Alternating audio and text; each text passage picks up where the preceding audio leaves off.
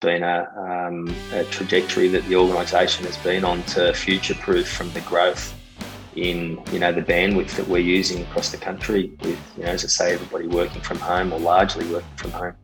Yep. All right. Well, look, Matt, thank you very much for your time.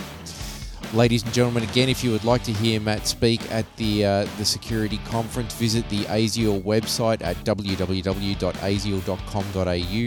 And if you would like more podcasts like this one, you can find them on Blurberry, Spotify, iTunes, Google Play, and all the good places where you find podcasts. And we will speak to you next time.